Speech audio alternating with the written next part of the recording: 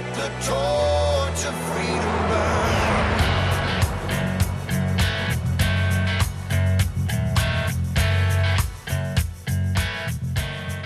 This is the intersection of faith and the culture. It's Wall Builders Live. We're taking on the hot topics of the day from a biblical, historical, and constitutional perspective, and we're glad you're along for the ride. We've always approached it that way. You know, it's part of rebuilding the walls. It's what Wall Builders is all about. That scripture in Nehemiah that says, "Arise and rebuild the walls, that we may no longer be a reproach." It's time for us to rebuild the foundations of America. We thank you for joining us in that. You can learn more about our program at our website, wallbuilderslive.com. That's wallbuilderslive.com. My name is Rick Green. I'm America's Constitution coach and a former Texas legislator, and I get to serve here with David and Tim Barton. David Barton, of course, America's premier historian and our founder here at Wall Builders. Tim Barton, national speaker and pastor and president of Wall Builders. Again, wallbuilderslive.com to learn more. That's also the place you can make that one-time or monthly contribution, and we appreciate you coming alongside us on that. That allows us to reach more people, train more pastors, train more young people, all the different things we're doing here to rebuild the culture. And it also allows us to come alongside you even more, produce more materials and educational materials, things that will equip you and give you the ability to lead the charge in your community. You know, we often say you can be the catalyst for a restoration of biblical values and constitutional principles. The tools are there. You just got to step up and take advantage of them. I do want to invite you to a special opportunity. You know, we've been doing constitutional defense courses for several years. That's a chance for you to learn to defend your family with a handgun. Whether you've never touched a gun in your life or you've never had real training or you've shot your whole life, I promise you, you are going to love this course. You will be so much more comfortable with your firearm, so much more proficient, and you'll be ready and able to defend your family. And, of course, we've put thousands and thousands of people through this course. One thing we've never done is had it close to my house. And so if you've watched me on Front Porch Lives, we're going to have a dinner on my front porch and then go do a constitutional defense course. So if you would like to participate in that, obviously it's going to be a small group and a special intimate time together. But we've got two of those coming up right at the end of November and right at the beginning of December. And so if you'd like to participate, go to patriotacademy.com. That's patriotacademy.com. Look for that constitutional defense button. Click on that picture there, and it'll tell you all about those two courses and the opportunity to come and join me for that constitutional defense course. All right, guys, let's jump into some good news. David's first up. What's our first piece of good news going to be, David? And what part of the country are we headed to for that good news? This comes out of a situation in Texas. This has been going for a number of years. There's a judge down in Montgomery County, and he has opened his court with prayer for a long time. He allows voluntary chaplains, voluntary folks, ministers to come in and say a prayer, and it rotates. He doesn't have an official chaplain, but he just lets somebody from the community do that. And so it was challenged, as you can imagine, with some of the Freedom from Religion Foundation folks. And so they said, you can't do that. You can't open with prayer. And so it's interesting that it's gone through a lot of decisions. We were asked to get involved with it. Part of what the Supreme Court did with the Bladensburg decision a few years ago on keeping the cross up at the War Memorial in Maryland, they said, look, if there's historical precedent for this, then we're going to go with historical precedent. And by the way, we've seen that even recently with the Bruen decision on the Second Amendment, that you've had a judge in New York go and say, well, you know, I don't really agree with where this is leading, but Justice Thomas in that decision said you got to go with what the Second Amendment was at the time it was ratified in 1791. And in that particular case, it dealt with the fact that in New York, they're saying, hey, if you don't have a serial number on a gun, that gun's illegal. And he said, you know what? There weren't serial numbers in 1791, so New York's law is unconstitutional because the Founding Fathers didn't require serial numbers. And so the fact that they're going back to history in a number of areas is a really healthy thing as far as keeping judicial activism out. If the people don't like it, then the people can change the process constitutionally the way they should. But you shouldn't have a judge stepping through or a legislature stepping through and said, hey, because we disagree with what the proper procedure is, we're going to make some activist stuff here. And so what we see in Texas is this came down and the court said, look, if there's longstanding historical precedent, this thing's okay. And so what happened was they asked us to get involved. And so we went through and we started back in the 1790s where that literally you had at that point in time Supreme Court justices having prayer in the U.S. Supreme Court chamber. So this is what they stepped into, and this is what they thought should occur and what they thought should happen. And then we just went decade after decade after decade after decade, all the way through the 1980s. Judges were still having prayer in courtroom as they've been having for over 200 years. So that got in, that went to the court, and then the Fifth Circuit Court of Appeals, they came back and said, no, this is absolutely within the parameters of what we've historically done in America. We're not going to change it just because a group disagrees with it. This is what the Constitution recognized and accepted as practice at the time of the Constitution. Those who did the Constitution thought it was completely legitimate to do it. The guys on the U.S. Supreme Court, James Wilson, who signed the Constitution. I mean, these other guys, they're having prayer. William Patterson, who signed the Constitution, they're having prayer in the courtroom. They didn't see any problem with it. So the good news is that now the Fifth Circuit has upheld this, and this appears to be the final word on it. I don't think there's any way the Supreme Court's going to pick this up because they've already made it pretty clear they're going to historical precedent. So really good news out of Texas and out of the Fifth Circuit. And this judge in Texas gets to keep having prayer and having just volunteer chaplains come in and pray to open his court, which is great. All right, so good news out of Texas. Can I interject good news from New York? Does that feel weird? Would y'all be shocked if I gave good news from New York? You probably already have it on your list anyway. Somebody's going to talk about it. I love this. A New York judge has basically told the city your ruling on firing people because they didn't get the vaccine was arbitrary and capricious. It's what we've been saying all this time. So thankfully, a lot of these city employees going to get hired back, get back pay. David, you said this yesterday in our Foundations of Freedom program that a lot of this stuff has taken years, and we're finally getting there. Well, more good news on that front. Just to add to that, Rick, since you're talking about weird things coming out of the state you don't expect it, like New York, earlier this week I was in California, and then we went to Nevada and looking, doing things there to help folks. And in California, a ruling came down from a judge in California that protected a Christian baker from not having to do a gay wedding in California. And that's like, no, that's not possible. How can that be possible in California? Was that Tim? Tim, is that what you were about to say? Well, I'm just saying, both you guys are taking stuff that are articles in my stack, and I'm not offended, but I'm getting a little bothered. I'm having to now rearrange my stack a little bit, guys. Come on. Tim's taking he's doing. David covered that one. Rick jumped in and did that one. Yeah. This is a really goofy time in our history, and there's a lot of good news despite the goofiness. That's good. Well, and most of the time, I don't know at all the stories you guys share. Like, I haven't heard them anywhere. I haven't seen them on any news sites. So maybe that's a good sign, too, that some of this good news is being reported more than it has been over the years as we share these stories on Fridays. Most of the time, people haven't heard about it. Well, I think it probably helps, too, that you don't read CNN as much as you used to, so you're seeing more of the good news. Yeah. So Right. Yeah.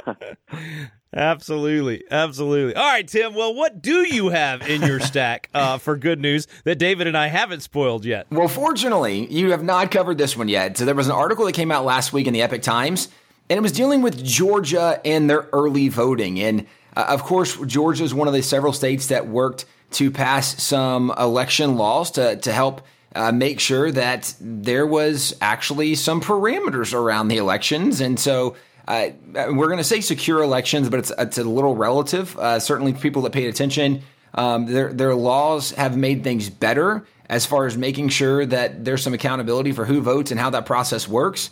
It didn't go as far as they could have, but it's certainly they did things to tighten up and put maybe better levels of security around some of the election process. Now, with that being said, of course, as people might imagine, you have people like Stacey Abrams who had to run for governor and said she got cheated out of it, and she's attempting to stay in the political spotlight.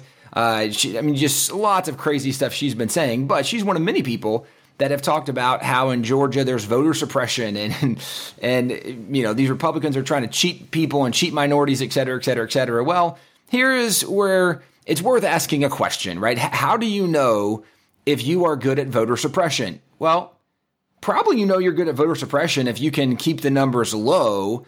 And how would you know if they're low? Well, if you look over the last couple of years, right, if you can have that lower than it was the last couple of years, you're doing a good job. Well, right now we are in what's known as a midterm election. So you have presidential elections, and then 2 years later you have midterm elections, and 2 years later you have presidential elections. And it's well known for the decades and decades and decades that voting numbers have been tracked and people have been paying attention to it, it's well known that voter turnout is significantly higher in presidential elections than midterm elections. When there's not a president on the ballot, there's not as many people that get involved.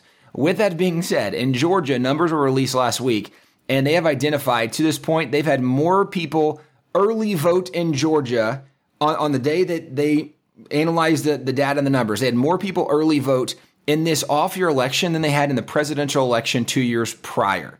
And this is after they have passed laws for election security. And it's actually, if you go back, if you're going to compare apples to apples, go back to the last midterm election from 2018, they've had a 75% increase from 2018 for early voter showing up and how much have been turning out. So this notion of voter suppression, the idea that if you pass election security laws, or if you're going to have accountability to make sure that you have to show a voter ID, and if you're going to have an absentee ballot, you have to have a reason for an absentee ballot, etc. The idea that's voter suppression is just ridiculous. Well, now there's some really good numbers that identify if the Republicans in Georgia were trying to do voter suppression, they're really bad at it, because all they've done is increase the turnout higher than even in a presidential election, and this is an off-year election. So the good news in Georgia is there are a lot of people showing up, turning out to vote. Voter suppression is not a thing. It's nonsense. There's lots of people making their voices heard in Georgia, and that's good news. So, wait, are you suggesting that President Biden was wrong? This is not Jim Crow 2.0? I mean, because he was apparently around when Jim Crow was done, since he said he'd been in the Senate for 120 years or whatever it was that he said. So he should know, right? I mean, he should recognize Jim Crow 2.0, but you're saying more people are voting, not less. It's almost like you have political leaders who are saying things for their political advantage that might not be totally accurate. Now, I know that's so far-fetched to imagine, because politicians are usually the most honest people there are. I'm just going to point out, in this case, Joe Biden actually was incorrect, although the good news is people at least did understand the words he was saying when he said Jim Crow 2.0, as opposed to other times when he talks and we don't always know what he's saying. Exactly. Like those kind of words. Listen, I got 2 words: made in America. All right, we got to digest all of that, so we're going to take a quick break. We've got more good news coming at you, folks. Stay with us. You're listening to Wallbuilders Live.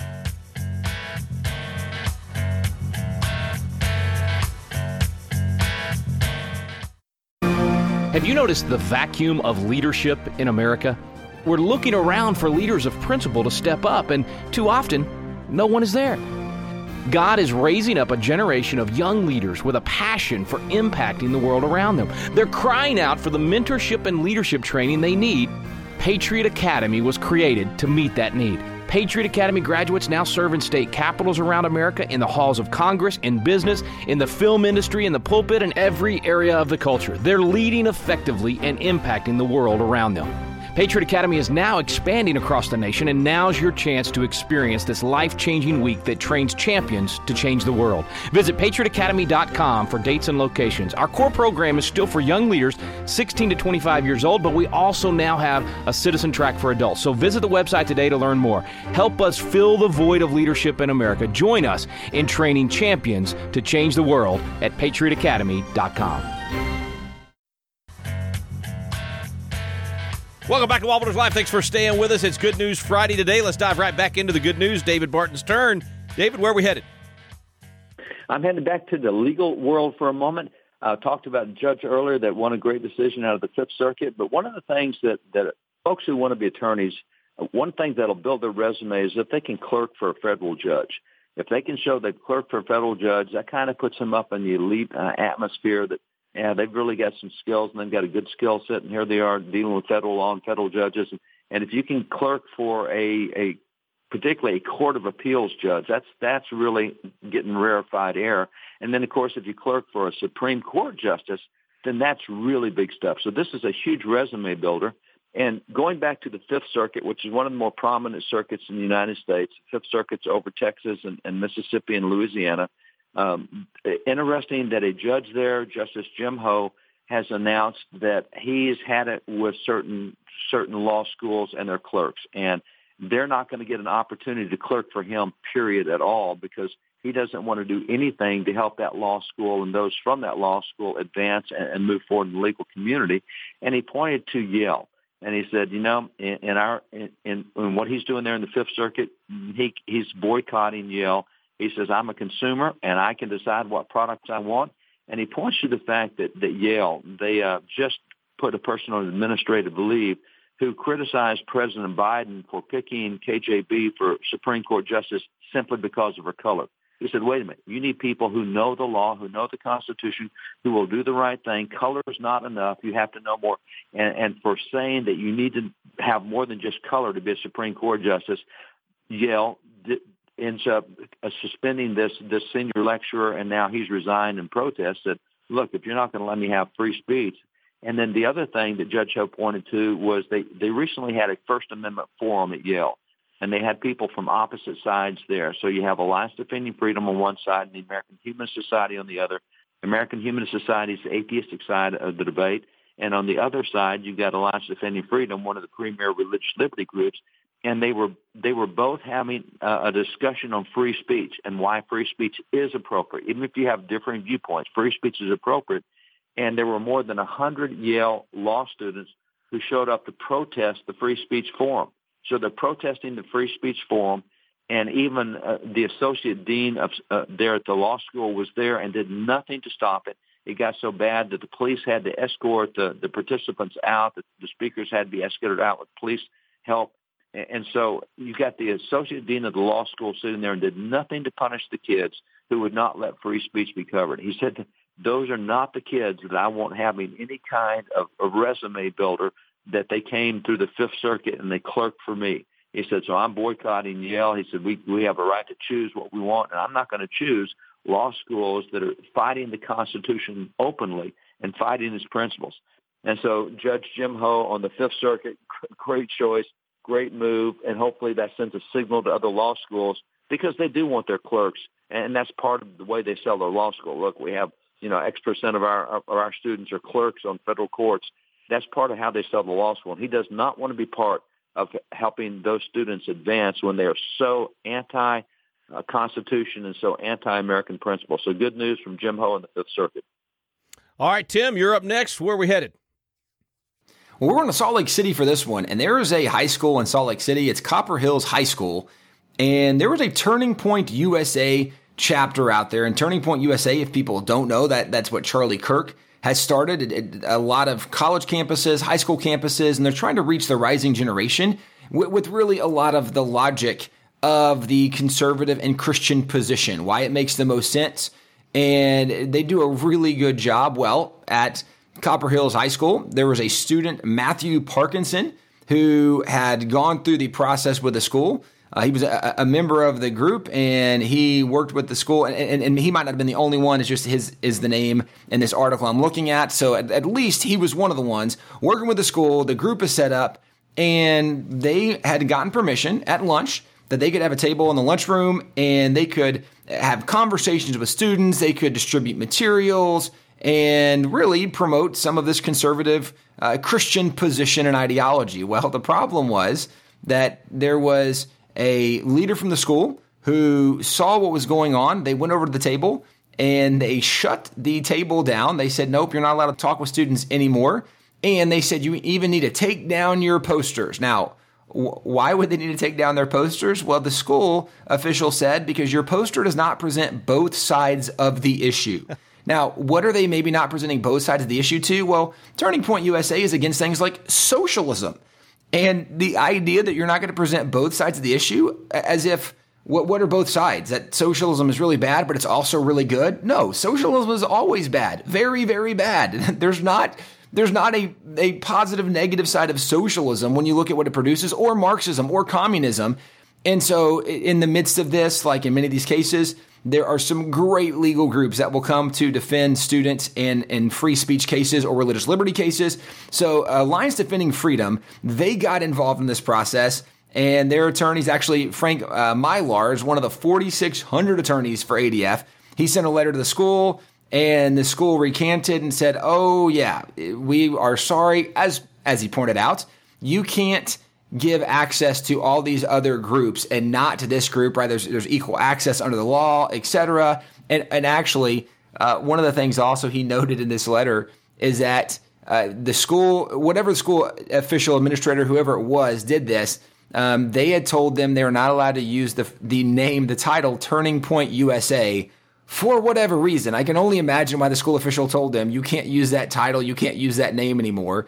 And so he said, right, they should be allowed to use the name, the title, organization. So the school official or somebody in the school administration came back, right, we're so sorry. They can go back. They can have their table. They can put up their posters just like every other group does. And guys, we've talked for a long time on the program. One of our good friends, Kelly Shackelford from First Liberty in Dallas, one of the points he's made often is that they win all of these cases all the time. He says sometimes the hardest part is finding people who are willing to stand up and fight the fight so that we can win. He says we win every one of these battles. We just don't always have people who are willing to fight. So I want to say at least, right, the name we know from this article is Matthew Parkinson. I want to say kudos to Matthew Parkinson for being willing to stand up and have some opposition when literally the high school administration is coming against him, trying to close him down. Whatever teachers were against him as well and take down your posters and you can't do this. And whoever helped connect him with ADF, just overall, great job. And of course, ADF is one of the many great groups out there, that really the largest law firm out there that's fighting to defend some of these rights. An incredible organization. But this is good news that yet again, we have the example of someone who's standing up, recognizing that what's happening is not right, it's not legal, it's not justified. And then we have one of these great law firms getting involved, and we're seeing these victories happen when people are willing to stand up and fight. So this is great news that now Turning Point USA, they are back on that campus and allowed to engage students during the lunch hour, talking about both conservative and Christian values. Yeah, very good news. And that's, again, one of those situations where sometimes it's just out of ignorance that a teacher or a professor or whatever will stop an activity from happening. And sometimes it's just because they hate Christianity, they hate God, they hate the Constitution, and they want to stop it. We don't know sometimes which one their motivation is, but we need these legal organizations to defend and allow this freedom to take place. Okay, David, I think we got time for one more. Go ahead, man. What's your last piece of good news today? Yeah, we got time for one. I'm going to start it with questions for you guys. What is a primary source that promotes sexism, sex violence, genocide, slavery, rape, and bestiality? Wait, what? That promotes that? That promotes that. What is it that promotes? And here's the part two. What is it that causes religious trauma syndrome? Do you know what religious trauma syndrome is and what causes it? Religious trauma? Well, I can certainly imagine what people would say is religious trauma syndrome on some level. At this point, I'm thinking it's somewhere between Mein Kampf and some kind of extreme Islam on some level, but I don't know. I have no idea what we're talking about. Well, according to Escambia County Schools, the position that they took was that the Bible promotes religious trauma syndrome and the Bible promotes sexism, sex violence, genocide, slavery, rape, and bestiality. Wow. And therefore, the Bible can't be in the library in the schools in Escambia County. Well, I always say the Bible has the answers for everything. I didn't know the Bible was the answer to that question. Nobody who reads the Bible thinks the Bible's the answer to that question. Right. As a matter of fact, there were complaints filed against the Bible that this has got to be taken out of libraries, out of the schools, et cetera. And here's one of the comments that when you're okay with the violence and incest of the Old Testament in the Bible, that's theocracy, not democracy. Now, I point out, nowhere is the Bible okay with violence. The Bible is really clear. For example, in the laws of Moses, incest is not permitted. And incest, what are called the laws of consanguinity, how you can't marry your first cousin, you can't marry your sister-in-law, et cetera. I mean, that's really clear in the Bible. Well, and I'll go even further, right? One of the problems that it sounds like this person is having is they're looking at things. The Bible also records the history of humanity, what people actually did, and it doesn't always say what they did was right. In fact, in many cases, people got in trouble for doing some of these things. And the idea that the Bible promotes these, well, that's totally inaccurate. The Bible doesn't anywhere promote bestiality. In fact, I'm not even sure that occurs in the Bible, although the Bible says it has a command specifically against bestiality. It says if anybody does that, they should be put to death. But this idea that because the Bible is telling sometimes the story of what people did and even the judgment they received for doing that the Bible would be promoting or advocating that's just ludicrous. And see, that's exactly what I was going to point out about American history. American history has all of this has occurred in American history. That doesn't mean we promote it by teaching American history. American history makes it really clear that this is bad. We have laws against it. So there were these objections filed, and so Escambia County initially said, all right, Bible's got to go, and then they looked at it and said, no, wait a minute, that's silly. And as it turns out, in Florida, there is a state law in Florida, and the state law says, quote, the district school board may install in the public schools in the district a secular program of education, including, but not limited to, an objective study of the Bible and of religion.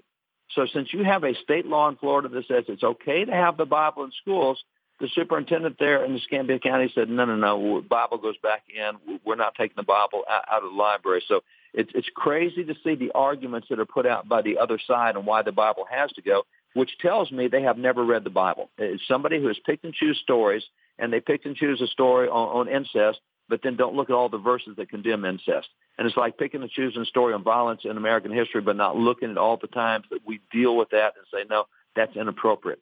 So good news out of Florida. They have a law that allowed them to keep the Bible in schools, and they had somebody who got past all the nonsensical rhetoric of the folks on the left who are making claims about the Bible that just don't stand up if you actually read the Bible. And, maybe that's a good thing for them is actually they should read the Bible before they make the claims about what it says. All right, folks, that's all the time we have for good news today, but there is more good news at our website, wallbuilderslive.com. Check that out today. You can go in the archive section.